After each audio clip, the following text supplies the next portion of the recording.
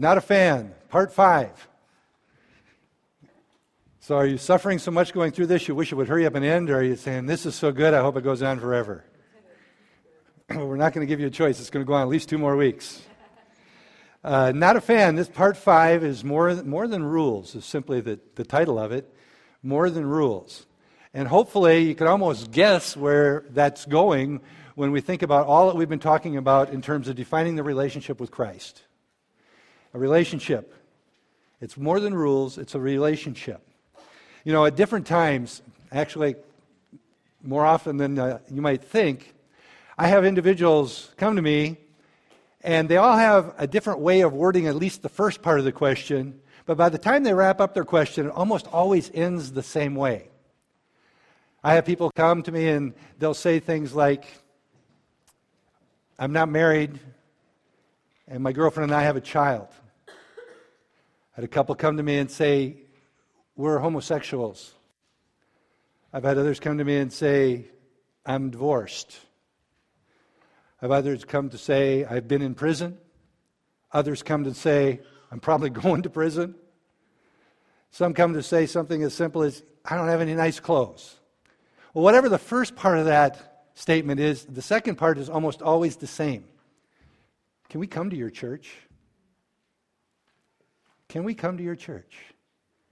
Well, the answer is easy for me. Absolutely, you can come to our church because we've got some of all that in here, or pretty much.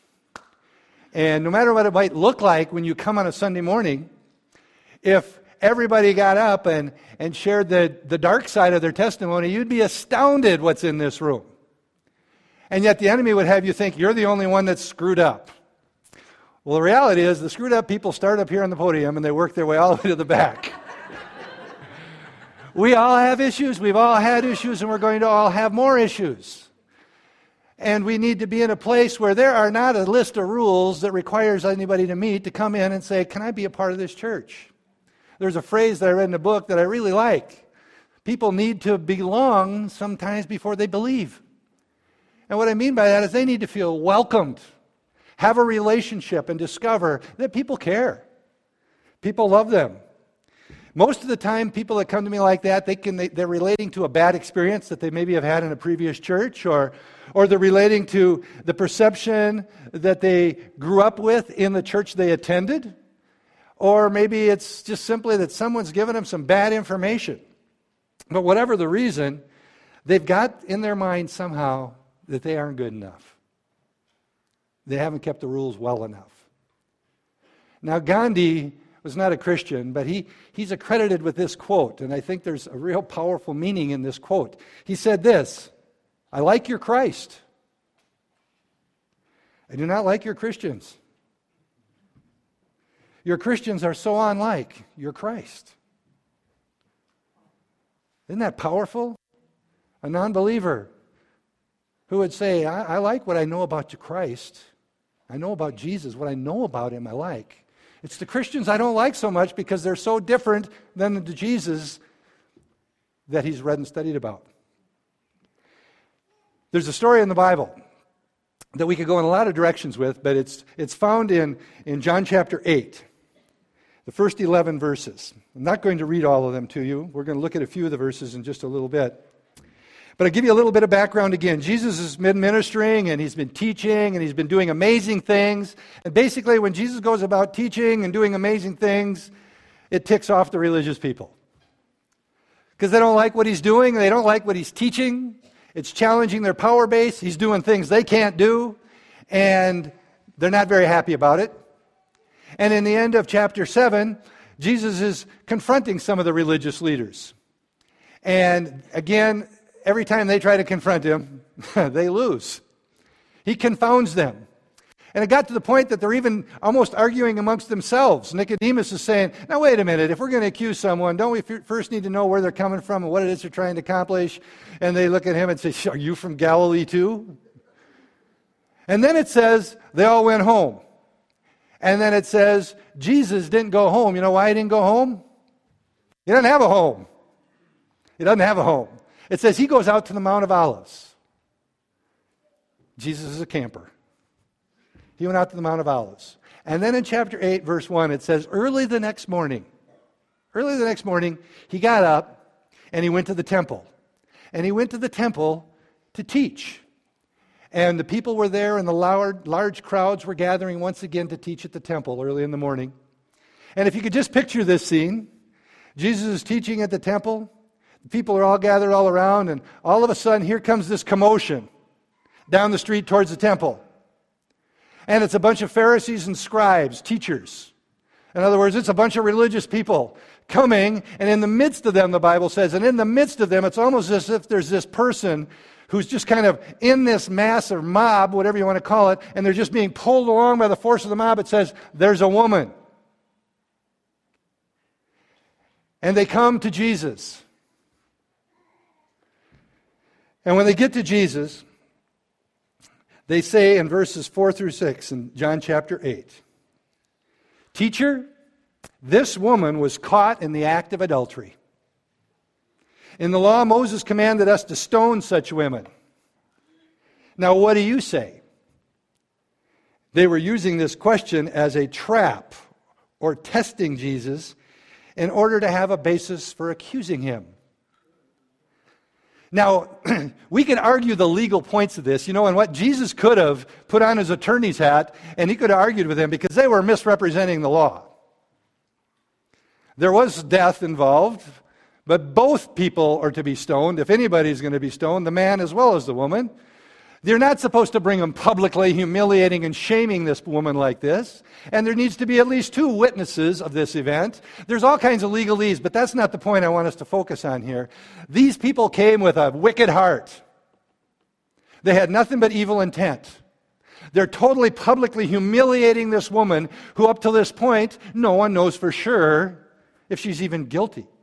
We can presume from the story she was, but no one knows that. And they come with this accusation before Jesus, and the evil in their hearts is, we're going to trap this guy. Because you know what? When they asked him this question, Jesus was in a box, humanly thinking. Because if he said, yeah, I guess that's what it says, let's kill her, he would have been violating the letter of the law. And it's not that Jesus did not respect the law. Don't hear that. But if he would have said that, he would have been doing the letter of the law, but it would have undermined all of his teaching that he had been bringing. So he was in a position like, okay, here it is. Here it is. I'm in trouble. You ever been in one of those positions? Whatever you do, we have a phrase that I won't use this morning, but you are if you aren't, and you are if you do. You're just in a place. So what does Jesus do? Well, first of all, I want us to look at the word.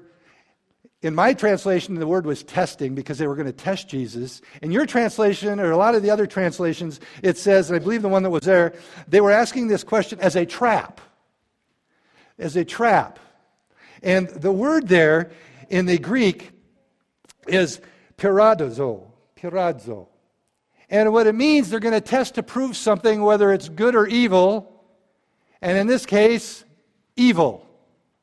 There is another Greek word that's used if they want to prove something is good. So the word that is used here is clearly saying these guys, these religious leaders again, are coming with evil intent to trap Jesus so they can accuse Jesus and totally destroy his ministry. That's their goal. They're trying to use the rules to trap him. Rules can do that to us just as easily as anyone else. Rules can trap us. They can turn us into a sort of angry mob, just like this mob that came bringing this woman. We might not form a mob and run down the streets like they did, but we might gather over here in a small circle and just start gossiping about somebody and make sure we drop their name 2-3 times. And basically we're acting like this mob, bringing accusation. Because they don't follow the rules. The written rules or the imagined rules. And when we do that, anytime we overemphasize rules, we find ourselves in a place that the people begin to think we got it all figured out. Again, it's amazing. And unless you're reminded of this and you hear this, you forget this. Literally, people come, visitors, and sometimes it's people that have been here for a long time, and they come in and they look around the room and you all look so nice, they figure you and I have all got it figured out. And you know what happens then? They don't dare address their issues. They don't dare to confess their shortcomings. Because we have this attitude of, well, when you're as good as we are, you don't have any problems. They begin to think we got it all figured out. Well, part of them knows better. But at the same time, they don't want to open themselves up because they've been hurt before. They've been ridiculed before. They've been mocked before. They've been betrayed before, so they don't want to go that route. But when we overemphasize rules, we run that danger every time. They won't share their struggles. This is the main point that I want us to get this morning as we go through this. Christians, you and me, we can be a lot more like Pharisees and religious leaders than Jesus if we're not careful. And we are called to be like Jesus. We are called to be ambassadors of Jesus Christ. What does that mean to be an ambassador? That means I go representing Jesus in the words I speak and the way I live my life. You and I are all ambassadors if we know Jesus Christ is our Lord and Savior. Wherever you go, you're to represent Jesus. Not to turn into a rules-oriented Pharisee that totally alienates people and will drive them away. We can use rules to rationalize our bad behavior so easily. We can say things and justify it because we are pulling this rule here and that rule here, and we're using it. But we know none of us can keep the rules anyway. If you're not careful, even though we might be well-meaning believers, well-meaning Christians, we create a list of rules that will wear out people and frustrate them to no end. Because you can't keep them. Rules, this is point one, rules can be cumbersome. They can be an entangling thing when they're used wrong. Now, I had friends, classmates when I was young, going back in the dark ages now, use your imagination.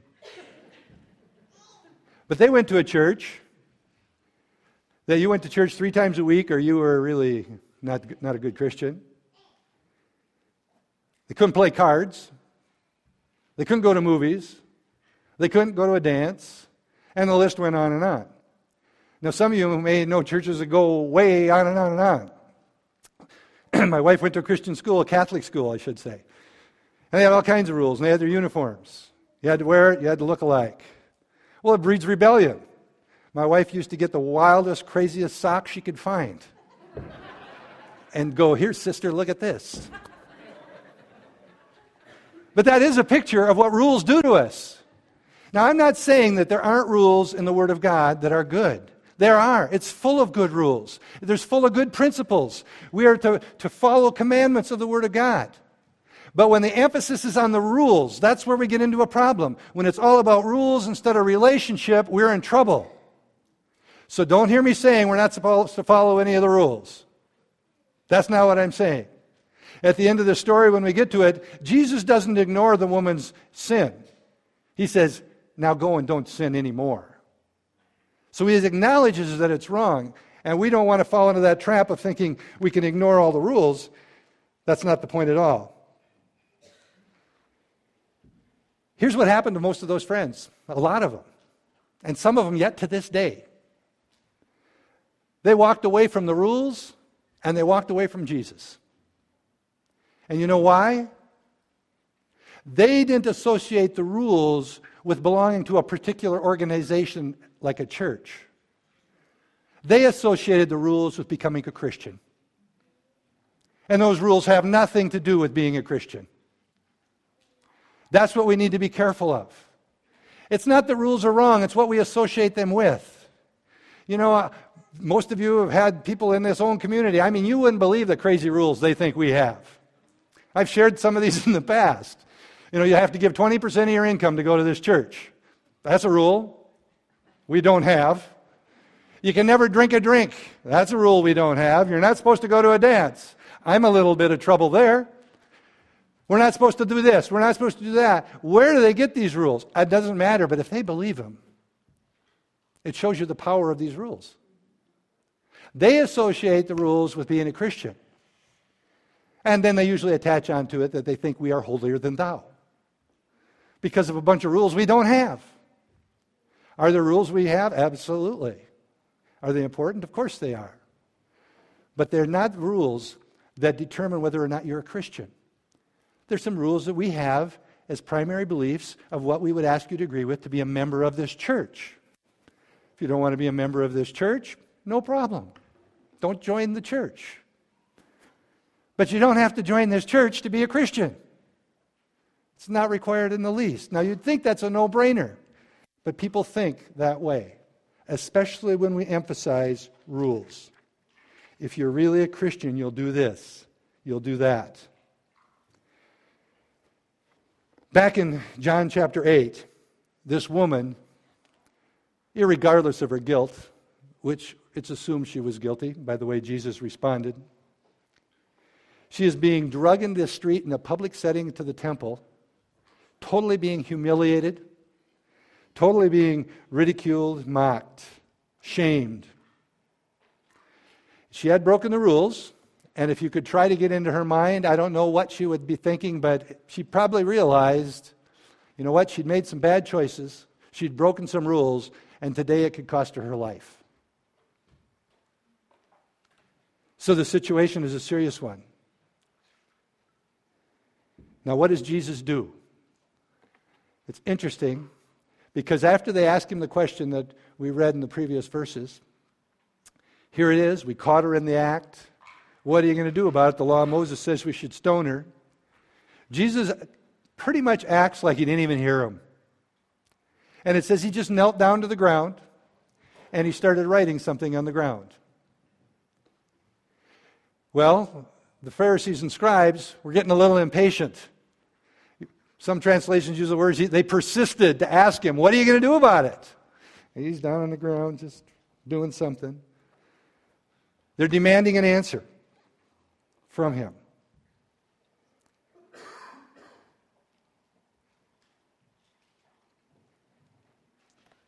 Jesus then stands back up. And he just simply says this in John 8, verse 7. He who is without sin among you, let him be the first to throw a stone. Now, the word that's translated without sin here is another interesting word. It does not mean perfect. Jesus isn't saying to you, any of you who have never, ever sinned in your life, go ahead, let her rip, throw the first stone. That's not what he's saying here. The implication is pretty clear. He's talking about a specific sin. And he's saying, any of you that are totally sinless in this particular area, go ahead, throw the first stone. And then what's he do? He just kneels down again and starts to write something on the ground again. We have no idea. There's all kinds of speculation out there what he was writing. It really doesn't matter, because the Holy Spirit was already at work. And what happens is Jesus kneels down. It's almost like he's giving him a chance to sneak away without having to look at him. He kneels down after saying, go ahead, throw the first stone.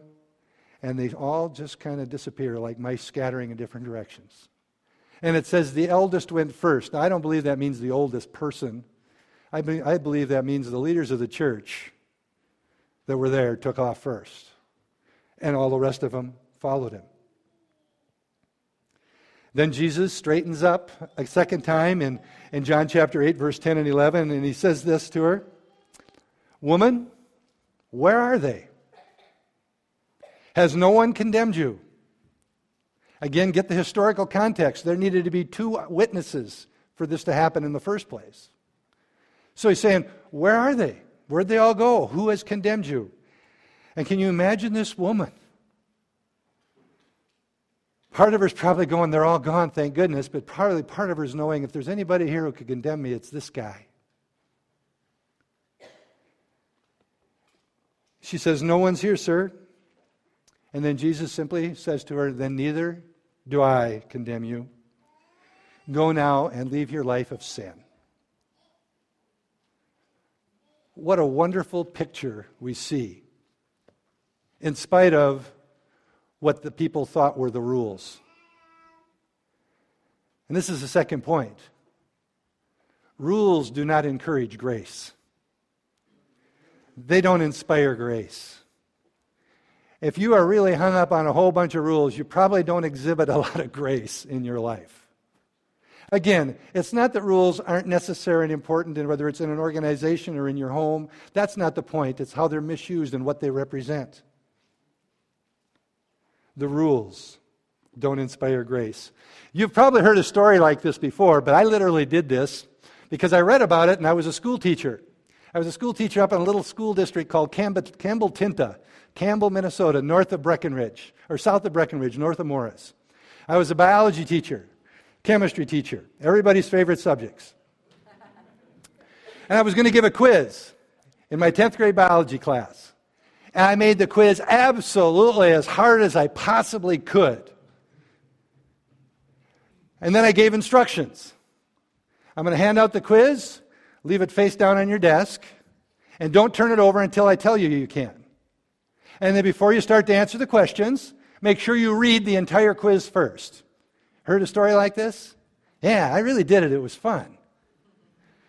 So I handed it out. I said, okay, everybody turn your papers over and go ahead and follow my instructions. And if you've heard this story before, it was the same result in my classroom. If you read all the way through, the bottom question or bottom statement simply said, please sign your name to the paper and hand it in. You get an A.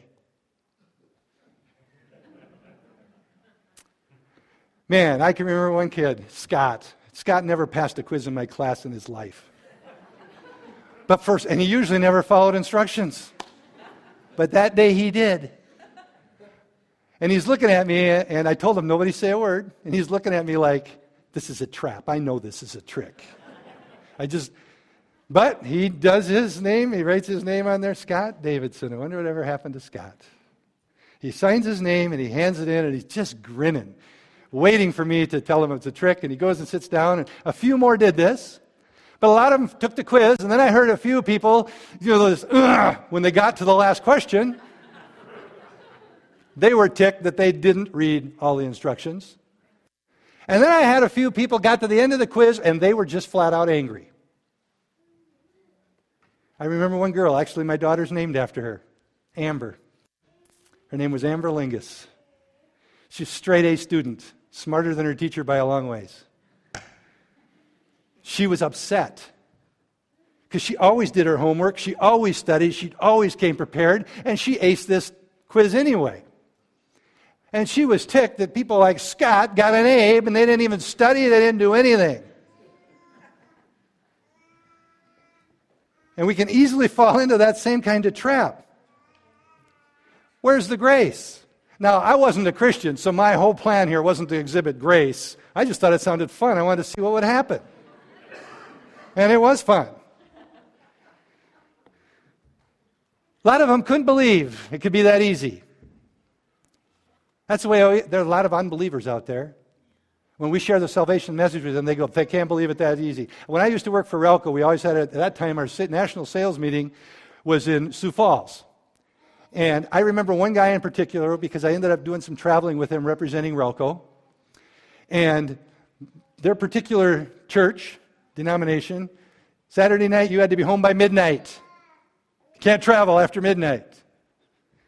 Can't have a TV in your house. And the list went on and on. Well, he's sitting at the conference. It's the wrap-up of the conference. They're sitting there drinking and telling stories and using whatever language he wanted to use.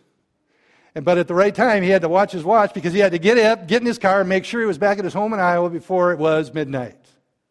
And when I'd travel with him, the first thing he'd do when he'd walk in the hotel room is turn on the TV, which, of course, they're not supposed to watch. A bunch of rules without relationship. Jesus calls out to us to believe what he says. I had the opportunity to share with this man as we talked, because I knew he thought he was a Christian. He was a fan, a fan at best. Excuse me. And I explained to him, all that stuff, all those rules, if you want to keep them, go for it. But none of those have anything to do with being saved and being a Christian. He says, here's what it says in the Bible. It says this, this, and this. If you're a sinner, we're a sinner, we acknowledge we're a sinner. Somebody had to die for our sins. Jesus was sent to earth as God in the flesh. He went to the cross and died for my sins. He paid the price for me. And all I have to do is receive the grace of God and accept that gift of salvation, and I'm a Christian. And then the work gets hard because now I'm supposed to live like one. But up to that point, it is easy. And that's exactly what his words to me were. Nah, that's too easy. That's too easy. You've got to earn it. Well, the problem is you can't earn anything with God like that. A lot of times we find people who drag around or have this list of rules around their neck, a bunch of rituals and obligations, all these things that they're supposed to do. And the really bad part is they figure everybody else should have the same list of rules. So they don't only destroy their own life, they're putting all that guilt and shame on everybody else. Jesus is calling out to all of us who are pretending to be something we're not and saying, just come. He's calling to all of us who are burdened with guilt and fear and religion that just is wearing you out. And Jesus says in Matthew chapter 11, come to me, all. Come to me, all, you who are weary and burdened, and I will give you rest. Oh, I like that. And then he goes on and says, take my yoke upon you and learn from me. For I am gentle and humble in heart, and you will find rest for your souls. For my yoke is easy and my burden is light. Man, religion is not an easy yoke and the burden is heavy. We got to keep all the rules. Make sure we don't mess up. His yoke is easy. He says, come and learn from me. Be our teacher. And as you learn from him, you'll discover, wow, this isn't that hard. This isn't that hard. It's an easy burden. It's an easy load to burden or to carry. Maybe you grew up in a home where you're taught all about Jesus. Maybe you went to church. Maybe you even went to church camp in the summer. But there's a very good chance you might have learned to fear Jesus, so you tried to keep as many of the rules as you possibly could, hoping you wouldn't go to hell. There's an awful lot of people like that. And when you would sin, then you'd feel all of the guilt and all of the shame, and you wondered if you were still good enough to get into heaven somehow. You were taught that you should, carry out all these ridiculous, as long as I'm not naming a church, I'm okay, right? All these ridiculous traditions and obligations of religion, or you can't possibly go to heaven. But somehow in all of that, and it's really not too surprising, you never really fall in love with Jesus. Matter of fact, that doesn't hardly make sense to you to fall in love with Jesus. At the very best, we became fans of Jesus. We might have liked some of what he represented if the rules weren't too obnoxious. The danger is simply this: when rules take precedence over love and grace, it's hard to fall in love. Maybe you can picture it this way better. If you're married in here or have been married, in all likelihood, when you got married, you made some vows. So you knew what some of the vows were. When Cindy and I got married, I knew that I was making a commitment to be faithful to her as long as we both shall live. I knew that I was to love, honor, and cherish her through richer for poor, better for worse. We've had some of all of that. But I knew those rules going in. I knew that no matter what happened, I was charged to honor her and take care of her. Now, after we got married, I discovered there were some other rules that weren't written down and quite as clear. I learned there was a simple rule. When I hear the word vacation, what she's saying is camping and hiking. Rule. I learned that there was another rule when I said, honey, I haven't seen this shirt for a while in my closet. I'd like to wear it today. She'd say, it's downstairs in that closet because it's wrinkled and it needs ironing. And I'm thinking, well, great, go iron it. No, what that meant was I was going to go iron it if I wanted to have that shirt unwrinkled. I learned there was another rule, that what I say, man, some of you can relate to this, isn't near as important as how I say it. It's taken me a long time to learn that rule.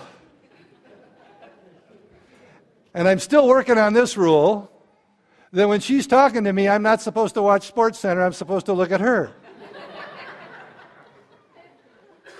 Now, if our relationship was determined strictly by those rules, it'd really stink to be me. Or her.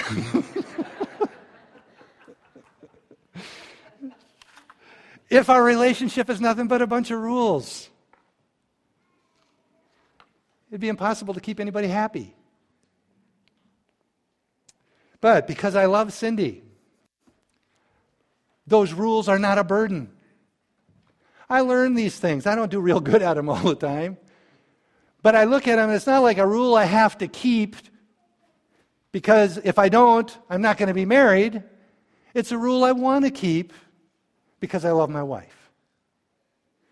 So all of those things that are such amazing sacrifices, like putting the lid down on the toilet and things like that, aren't that hard to do. I don't do very well with that one either, do I? Yeah, I'm about over here. The reality is this. It is the grace and love of God that frees us and inspires us to live for Him. It's not the rules.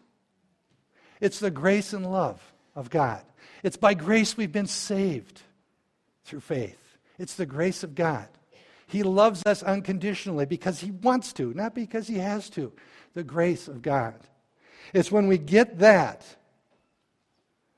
we can live for Him. Now, a guy by the name of Augustine, who many of you would never have heard of it, he was a theologian many years ago. He wrote this: who can be good if not made so by loving? Love God and do as you please. Now, that's not a get-out-of-jail-free card. He said that understanding this truth. If I love God, I will live to please Him. So you're not made good without love, the loving God. Love God. When we love God, it will change the way we live. And I'm sure if you're a new Christian or you're not even a Christian yet, you're a Christian on the way to become, or a person on the way to becoming a Christian, or you talk to unbelievers, they think, how many things do you have to give up? You must be miserable being a Christian. Hopefully your countenance doesn't reflect that. The reality is, no. If you love God, it's easy to give up those things. But it's out of relationship, not the rules. Go ahead and play this quick sermonette quick, and we'll close here in a minute. It's not unusual for me to talk to Christian parents who are upset, concerned, because maybe a college-age child or an adult child, maybe a little bit of Jesus and a whole lot of tradition, but one of the most deadly things that can happen to your faith is to have just a little bit of Jesus. We raised her in church, but we didn't raise her in Christ. Which brings me to my last point. Rules don't keep us around. Any of us. When our kids grow up, and if they define Christianity as keeping the rules or some sort of moral code, they're going to abandon the rules and they're going to abandon Christ. As I said earlier, many of those friends of mine that I grew up with still are not living for the Lord. They heard the truth many times. That particular church was known for speaking the truth. But with the truth were all the rules, all the regulations. They walk away from both Jesus and they walk away from the rules. But if we can get to that place where you define Christianity that way instead of following Jesus, we're in trouble. But if we can redefine it and say, you know what, it's not about the rules. It's about a relationship with Christ. It's about a relationship with Jesus. We don't need to worry about so many rules when we have a relationship with Jesus. It just comes naturally. We need to always, first and foremost, define Christianity as following Christ, being a follower of Jesus. Think about it. Who in the world is going to want to be recruited into anything that starts with a set of standards that no one can ever live by and no one can ever keep? Please join us. We have a long list of rules. By the way, you're not going to do very well, so then you're going to have room for guilt, shame, and condemnation. And they go, where can we sign up? It isn't going to happen. It's a love relationship with Christ. Some of us have been bullied by Christians who misrepresented Christ. Might have went to a church where traditions and rules were everything. Maybe been in a place where grace was never talked about, but they sure made you feel guilty all the time. Jesus would love to have you discover, and we as a church would love to have you discover, there's an abundant life in Christ that can be experienced out of the relationship with Him. Let's close in prayer. Lord, I pray for each one of us here that you would open our understanding. I know personally how long it took me to get the idea about a relationship with you, loving someone I couldn't see or touch.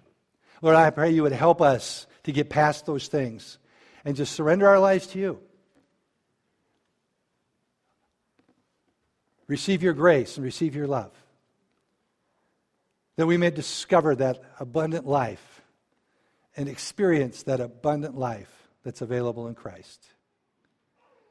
Teach us by your Spirit. Lord, I pray that you would help us to see the lies of the enemy, who is constantly trying to point out our shortcomings, to steal our relationship with you. God, I pray that each one here would know you as our personal Lord and Savior, but also as our Heavenly Father, also as our friend, also as a joint heir. God, that we would be able to share that with others, that your kingdom might be increased. And we ask all this in Jesus' name. Amen.